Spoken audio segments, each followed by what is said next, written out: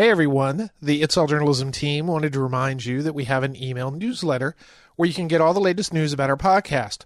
Go to our website, itsalljournalism.com, and follow the link to subscribe. Thanks, and enjoy the episode. That's done with integrity to the highest standards with outside journalists and their reporting. What is the insight that can come out of it? What are the stories that we can tell together that we couldn't have done if we each worked on our own? There are 2.3 million people incarcerated in the United States. That's a community whose voice goes largely unheard. But that's beginning to change as more prisoners are picking up journalism skills and learning to tell stories from their perspective. I'm Michael O'Connell. This is It's All Journalism. You may remember that we recently interviewed journalist Joshua Vaughn about What is Life, his podcast featuring interviews from prisoners facing life sentences. During the interview, Josh told us about the Prison Journalism Project, which he said would make a great interview for our show. So, today I'm joined by Shaheen, Pasha, and Yukari, Kane, who are the co-founders and co-executive directors of the Prison Journalism Project. Shaheen and Yukari, welcome to It's All Journalism. Thanks for having us. Thanks for having us. Well, first of all, tell me a little bit about yourselves, your backgrounds, what got you interested in journalism. Shaheen, why don't we start with you? I mean, honestly, journalism has been something I've wanted to do since I was a little girl. It sounds very cliche, but, I was one of those people that some people stand with a mic in front of the mirror and sing pop songs. I used to stand with a mic or a hairbrush, pretending to be a mic and pretend to be a journalist. So it's something that I wanted to do my whole life, largely because I wanted to, be a foreign correspondent. I wanted to travel the world. I wanted to tell stories, especially stories from places and communities that people didn't often speak to. So, Yukari, tell me about your experience with journalism. I was a child of the 80s, and that was around the time that there were a lot of tension between the U.S. and Japan, which is where I come from. Japan, I think, was in a very similar kind of place as China is a little bit. And I was growing up, some in Japan, some in the U.S. My dad worked for a multinational Japanese company. And so I saw firsthand kind of the misunderstanding. I felt like the U.S. wasn't really getting Japan and vice versa. And I wanted to do something that told the stories that weren't being told in an accurate way, bringing out true stories. And that was when I became interested in journalism. I went to school in D.C. At Georgetown, which let me be exposed firsthand to the foreign media. And so I got my first internship at a Japanese newspaper and ended up working for U.S. News and World Report, and then Reuters. I became a correspondent going to Tokyo, started working for the Journal and covering technology for most of my career. I started my career as a journalist around the time that Nokia had those candy bar phones and Motorola had the clamshell StarTex. So it was a time when people didn't really understand how important mobile phones were going to be. So that's how I got into technology. And I was at the Journal in San Francisco covering Apple, covering Steve Jobs. And I left to write a book about Apple called Haunted Empire. And the week that my book launched, I found out that I was in late stage kidney failure. And the big irony of that is that I broke the story of Steve Jobs getting a liver transplant. And, I was writing about how he was too busy to, really go see doctors. And I was doing the same thing. But anyway, I took a year off. And as I was recovering from my transplant, I got a call from a friend inviting me to teach at UC Berkeley's Graduate School of Journalism, and that's how I got into teaching. My next question was going to be sort of, having you to describe the Prison Journalism Project. But before we do that, how did you two meet? And then how did you decide that you wanted to do the Prison Journalism Project? It all ties together, so Shaheen, I'm going to let you tell that story. Yeah, I mean, honestly, I always tell people that like Yukari and I meeting was sort of like this divine event that was ordained because we worked in a lot of the same places. We've, both been journalists for the same amount of time, and yet our paths never crossed until it became about prison journalism. And we actually met in 2018, at which point I was I was doing a night Neiman visiting fellowship to study prison journalism and how I could teach prison journalism around the country. And Yukari was an advisor at the San Quentin News. And, everybody in my research was telling me you need to go meet the guys at San Quentin and you need to meet their advisor, Yukari. And that's what I did. I flew out to California and met Yukari, sort of started, researching what they were doing and kind of interviewing the guys. And, it was instant synergy. It was just one of those moments where I was already teaching prison journalism on the East Coast. She was out on the West Coast. And the second we met, the Prison Journalism Project really, really came out of that meeting. We often joke about the fact that the entire Prison Journalism Project came out of the ride back from San Quentin when she was taking me back to San Francisco. So, yeah. So Yukari, tell me, what was your position like at the prison? What were you doing? Well, like I mentioned, I was doing technology reporting, business reporting most of my career. I had never covered criminal justice. I had never really covered crime or anything like that. And I was working out of my office at the San Francisco Writers Grotto, which is a community there. And I got an email from a friend saying that San Quentin News was looking for an instructor to teach the Journalism Guild, which is kind of the classes that they hold for guys who want to write for the paper. And I just thought, I'm just going to do something outside of my box. And so I had a little bit of flexibility in my time. And so I decided to do it. And it was just completely perspective changing. Until then, I was against the death penalty. I knew that there were a lot of biases against, Black and brown men in particular. I knew about the cycle of incarceration, but it really wasn't one of my issues. And the guys and their stories made me realize how all the issues that we care about, homelessness and drugs and mental health and public school education, urban poverty, all that stuff is really tied intricately to our state of incarceration. And it's just been completely eye-opening. I mean, I was teaching them intro to journalism. I was teaching them basic journalism tools. I built a curriculum for them and taught a semester-long class, but they really taught me so much more. I think maybe what I should ask Shaheen is what got you interested in prison journalism? The fact that you went and got a fellowship for it. Yeah, I mean, it's a path I think that was built out of, I always say that it was built kind of out of pain and sadness. I mean, for me, I was a reporter. I was doing legal news. I was covering courts and cases, but, it really wasn't something I thought much beyond, what happened in the courtroom. And then it became very personal for me. And I actually became one of the millions of Americans in the United States who has a loved one behind bars. In my case, it was my best friend, someone I had grown up with, who's still one of my best friends. And he wound up being arrested and eventually convicted and sentenced to 150 years in prison in New Jersey. He was actually one of the last death penalty cases. And I think that moment, that surreal moment where all of a sudden I had to think about, okay, here's someone I love whose life is now behind bars. What does that even look like? What does that mean? I went to visit him in New Jersey shortly after he had been sentenced, and he was now in New Jersey State Prison. And it was just this moment where I was looking at somebody who I knew it was super intelligent, had so much potential, had so much that he could offer the world, and he was languishing behind bars. There was nothing for him to do. I mean, all of this talent that he had, I just saw behind this plexiglass window. And one of the things he said to me there was that everyone here has a story. And that stuck with me. That always stuck with me. And even though at that time I was a young reporter, I couldn't do much about it. Those words kind of haunted me over the next few years, next decade, really. And I thought about them and what can be done about that? There are stories behind the walls. I know nothing about them, and I would have known nothing about them if it wasn't for him. So eventually, when I did wind up becoming a professor full-time and freelancing on the side, I actually had time and energy to be able to teach journalism and to go inside local prisons and ask people, and ask the administrators, hey, let me teach a course here. Let me tell some of these stories. And at first they were very excited. They said, yes, absolutely. What do you want to teach?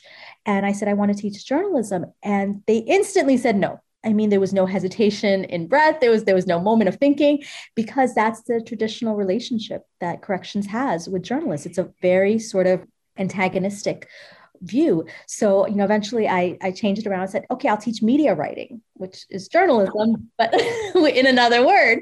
And they were okay with that. And what they saw was that the guys that I was teaching in the Hampshire County Jail in Massachusetts, they loved it. And for the first time, the guys felt like their stories mattered, and they were able to understand how to tell the stories and what they were even witnessing on the news and the way those stories were told. So eventually I brought in a course when I was teaching at UMass. I brought in an immersive course. So we brought in students from UMass journalism into the jail to work alongside these men to tell their stories. The guys came up with all of the ideas. My UMass students did the outside reporting. And the stuff they came up with was stuff that I'd never even heard of or thought of. And I'm thinking, of course I haven't heard of it. I don't live there. I'm there for very short periods of time. This is a whole world. This is community. This is community journalism that's just absolutely not being told. So that was really what propelled me to say, no, this should be done on a wider scale. I don't want it to just be one small jail in Massachusetts. I want this to be national. And that's why I applied to the fellowship, and I was very lucky I got it. And that's where I think literally that path was created for me. And, the whole way my friend was kind of there, just, encouraging me and telling me, this is great what you're doing, and I hope it's successful. And, I'm very proud of that. And now that, once I met Yukari and the Prison Journalism Project came out, I really felt like everything that I had been sort of working towards up until that point, all of these experiences were really leading up to Yukari and I doing this. Well, by each of you describing your path through prison journalism, we get to the point now that you've launched the Prison Journalism Project. Could you sort of describe the mission of the project and, how you execute it? So our mission is to train writers who are incarcerated, as well as incarceration impacted. So formerly incarcerated, friends, family, as well as people who work there, and then help them find a larger audience through our own website, through our own publication, as well as through collaborations with mainstream media. And so the way we do it is we have two parts. One is our training half, and we call that PJPJ School. And so the core of it, as we envision it, is that it's a correspondence-based, handout-based program. And so we provide resources to train them to be journalists. And then the other half is our editorial work, where we have our publication. And so we use that as a training tool as well. And so we want to be putting out relevant stories, but we also want to provide an opportunity that's maybe a little bit of a lower bar than some other publications, so they can gain experience as they do this work. And then in addition, we work one-on-one with some of our writers to get op-eds, essays, and articles published elsewhere. And we also have started and want to do more work collaborating with other media organizations to get stories out. And so, I think there's so much more attention now than ever on criminal justice as an important issue. And there's been really great work being done by other publications. I mean, the Marshall Project, certainly, as well as, places like the New York Times, the Washington Post, ProPublica. But the stories today are largely from the outside, without, outside journalists, of course. But we think that we don't just think, we know that there is reporting that can be done, stories that should be told from the inside that can only be accessed from the inside. And so where we really want to go with this is to see what happens when you combine that inside reporting that's done with integrity to the highest standards with outside journalists and their reporting. And what is the insight that can come out of it? What are the stories that we can tell together that we couldn't have done if we each worked on our own?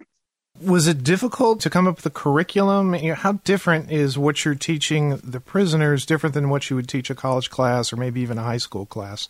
Yeah, I mean, we had both been independently doing this work and kind of basically making it up as we went along, just kind of using the core information, the 5 Ws, the inverted pyramid, like the core journalistic tools that we had been given, and sort of adapting them to the individual prisons. One of the things that has to be made clear is that each individual prison, each individual jail has its own rules, and our men and women have to live within those rules. So while we provide this information, we teach them about interviewing, we also do keep in mind that there are some things that they may be restricted in doing. And, we work with them individually to understand that we make sure that they do understand that we don't want them to do anything that would put them in any kind of jeopardy.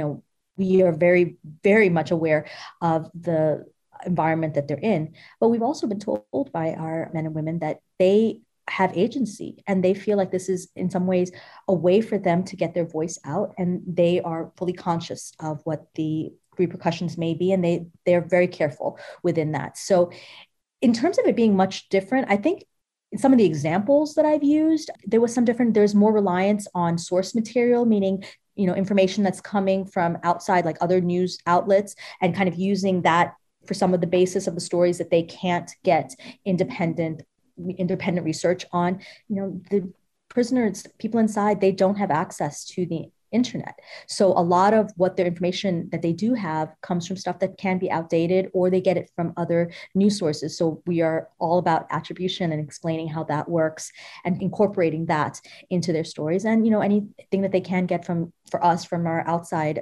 volunteers, or for Yukari and myself, that we can do for them. But the curriculums were for me at least, they were very similar to the curriculums I was teaching. I did teach intro to writing. I did teach opinion writing and editorial writing, all of those kinds of things, memoir and essay. So these were classes that I was teaching outside, and I would just modify them a bit to be able to teach the same material inside. And what we're finding is that it works.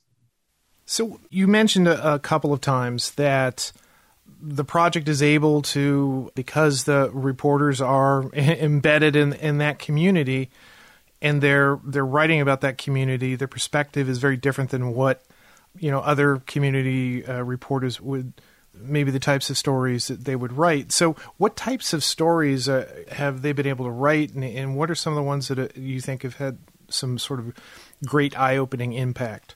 Well, the story that we've just been working on over the last couple of weeks has been around the Derek Chauvin verdict. When that verdict was announced, we sent in word to our writers, as many of them as we could reach over JPay, which is kind of the closed loop prison email system, and asked them to file dispatches about what people were saying inside. And, we gave them a few simple basic guidelines about attribution, sourcing, making sure that they get permission from the people they're talking to if they're going to use their names, and if they're not, being very clear about what kind of a person they are. And they just really delivered beyond our expectations. They got comments from correctional officers, from prison staff, and as well as, of course, the other incarcerated people around them. And they came pouring in from really all over the country. And we've put up a bunch of roundups. But that's a perspective that is really interesting. A piece that we just put up this morning was written as a letter, but it was written by a writer, and it was a letter addressed to Derek Chauvin about what he should expect on sentencing day. And it's very nuanced. That can only be written by somebody who's inside and who has experienced that. And I just want to add there, I think it's also, we don't often think about the fact that there is a community behind bars. I mean, you have friendships, you have an economy when it comes to, middle class and upper class, depending on whether you have a better paying job or less, paying job, or whether you have support from the outside. So all of these things, these stories started coming in, but we started viewing this as a much bigger kind of community journalism project. We really have seen it as kind of, Yukari and I were both foreign correspondents at one point. And one of the things we always said is that we were foreign correspondents coming into different countries, and we had support and the expertise of people that were already local correspondents that knew the landscape and were writing and doing journalism. And we could use that expertise to help us.